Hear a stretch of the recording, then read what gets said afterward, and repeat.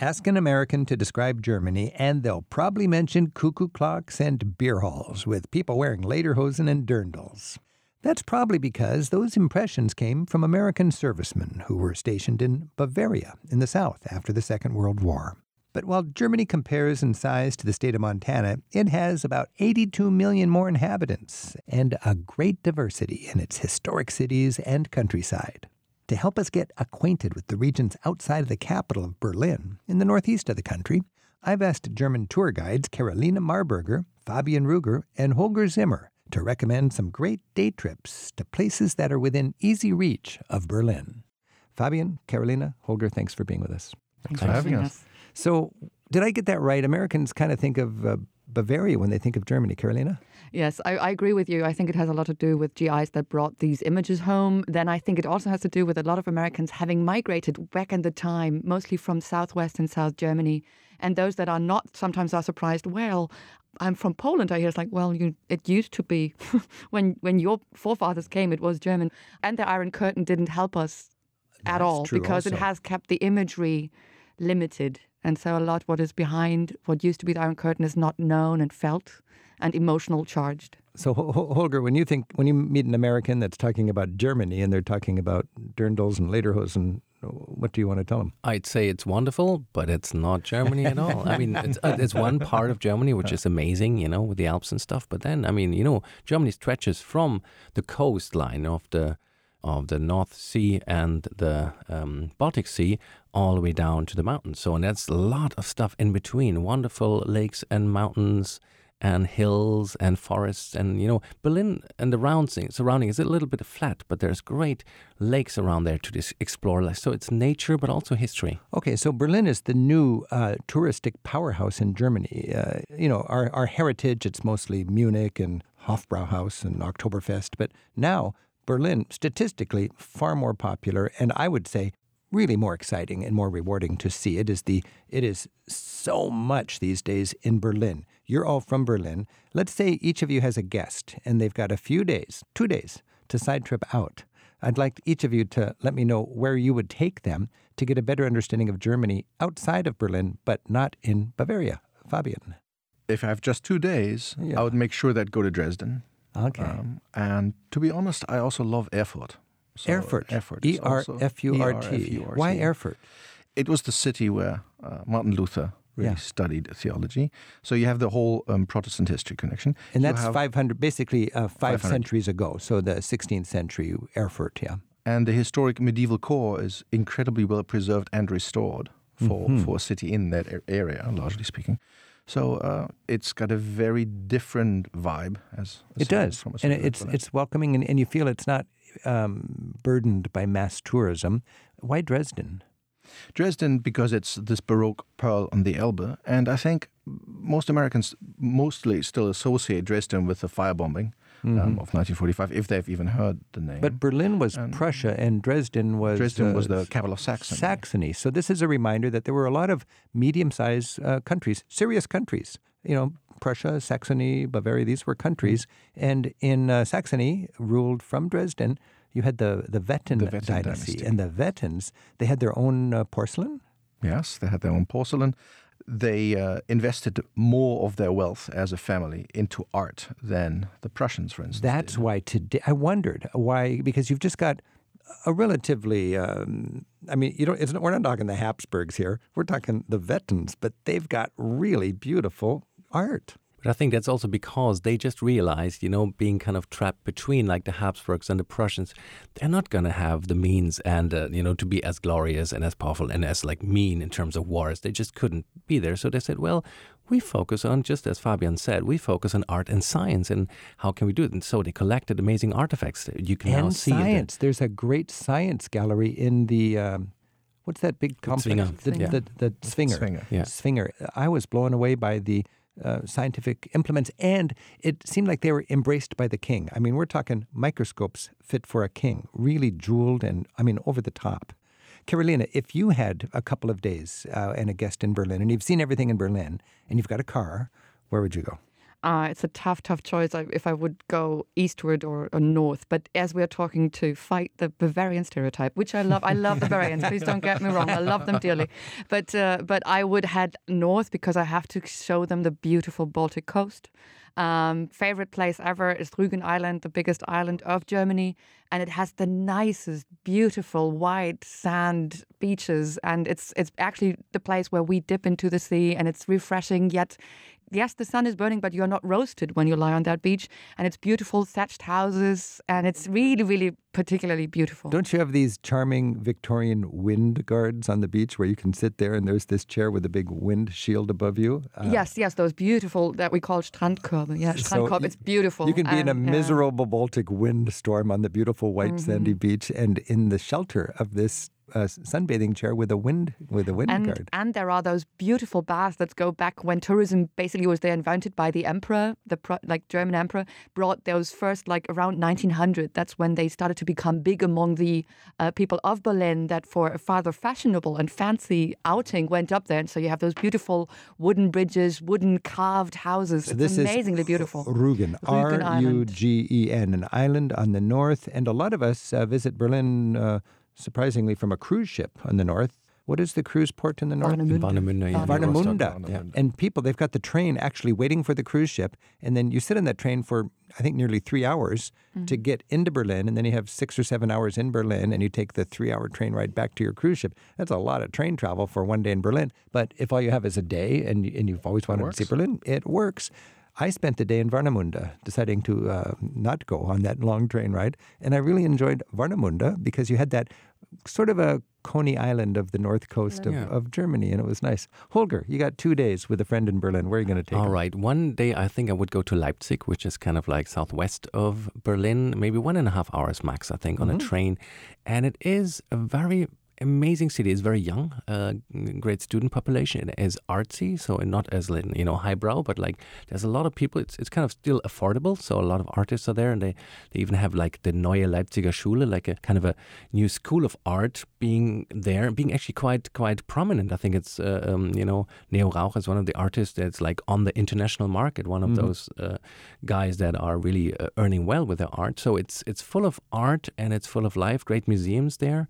Anthropology, and also Leipzig is very important for German history, recent German history, for being the city where basically in the whole run-up of the fall of the wall, 1989 in the summer, where people are more and more visually, obviously a discontent with the East German regime, they took to the streets and marched every Monday, and they really started a huge happening. So, we saw these images where tens of thousands of people are lining the streets of Leipzig saying, "Go home, commies, we had enough, we want to travel, we want freedom." And so they call it still Heldenstadt, city of heroes. It's kind of a bit of a pompous title, but no, there's some truth in it, because they're shaking off their fear of being spied upon or being put in prison. They said, listen, we had enough. It's like in Prague, jangle their keychains, go home. And that's really what Leipzig is all about. You can really go on a tour there and really explore this history. Leipzig. When I was in Leipzig, I was impressed by the reality that if you're going to bring down the wall and win your freedom, do it during the day and when there is media present. Because Berlin got all the media and all the images, but Leipzig got the short end of that deal because it wasn't as well documented for the media. But when you go to Leipzig, you see it really was a leader in bringing down the wall in an inspirational way. Also, when you're in Leipzig, you can see the amazing Stasi museum about the secret police. Die Runde Ecke, yeah. Oh, that's very powerful. And I do want to remind people that all of these sites that we're talking about are easy access from Berlin because of Germany's wonderful transportation system. And let's just to add briefly on Leipzig, let's not forget it's a musical city, That's right. You have the likes of Bach. So if you're a Bach fan, you got to go to Leipzig. That is the place to go to, yeah. Our guides to what you can find in Germany just beyond Berlin are Holger Zimmer and Carolina Marburger, who live in Berlin, and Fabian Ruger, who was raised in Berlin but now lives just a little up the coast from Portland, Maine. We have web links to our guests in the weekly Travel with Rick Steves show notes. You'll find that at ricksteves.com/radio. By the way, our conversation was recorded pre-pandemic. Our phone is 877-333-7425, and Richard's calling from Denver. Thanks, Richard. Hi, Rick. Hey, how are you doing? Very good, thanks. Very good. Do you have a comment or a question for our guides? With Dresden, are there museums or sites to see about the firebombing? With the Baltic Sea, are there sites that one could look at? I'm not positive on the geography, but was there testing up in that area with the V1, V2 program? Could we look at Dresden or potential V1, V2 sites for context? There is on the island of Rügen, there is an actual museum to the production of the V2, because that was where the main experimentation and the first production facility was. And so today there is a very good historical documentation on site that gives the whole story of von Braun and the rocket engineers up there. Okay, so Werner von Braun and the V2 production site in Peenemünde. And that was a missile that could drop a bomb. Yes, that was a big deal. It was used against London during the war. And the museum is on Rügen Island up in the north coast, right? Okay. Carolina. And the beauty, even though the Allied bombing of Dresden is so crucial, yet in the city they focus more on the beauty of the Baroque era. But a little bit outside is the Military History Museum, which is the most outstanding military history museum I know. It's a bit different from the average one because it does focus on a cultural history of the war. So it does involve a critical look at what war and weapons do. They will have the V2 and everything that is involved actually on site, and it's done so brilliantly. I recommend any tour you can get in there.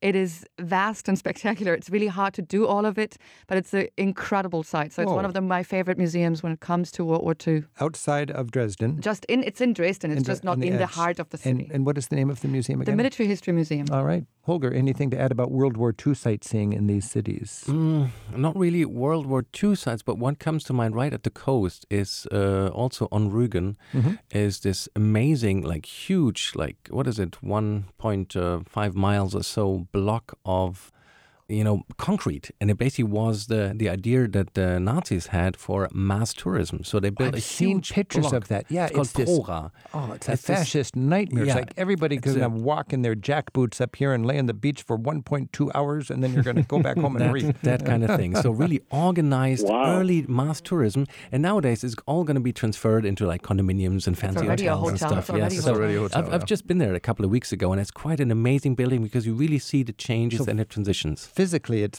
perhaps the biggest surviving piece of Nazi architecture. Yep. That's amazing. Richard, thanks for your call. Thank you, Rick, and thanks to your guests. You bet. Happy travels. Tim's calling in from Milica in Minnesota. Tim, thanks for your call. Well, thank you for letting me visit with you for a minute. Yeah, do you have a question about sightseeing from Berlin? Well, more a comment. We were there in 2014 on a sabbatical, and we only had a short period of time. You've talked about the German efficiency of travel, and for a half a day, we got directions with train and bus, and we got out to Sachsenhausen, just north of Berlin. And it was just a really good, maybe a little bit easier introduction to the concentration camp settings because it didn't have kind of the heavy weight of a Dachau or something like that.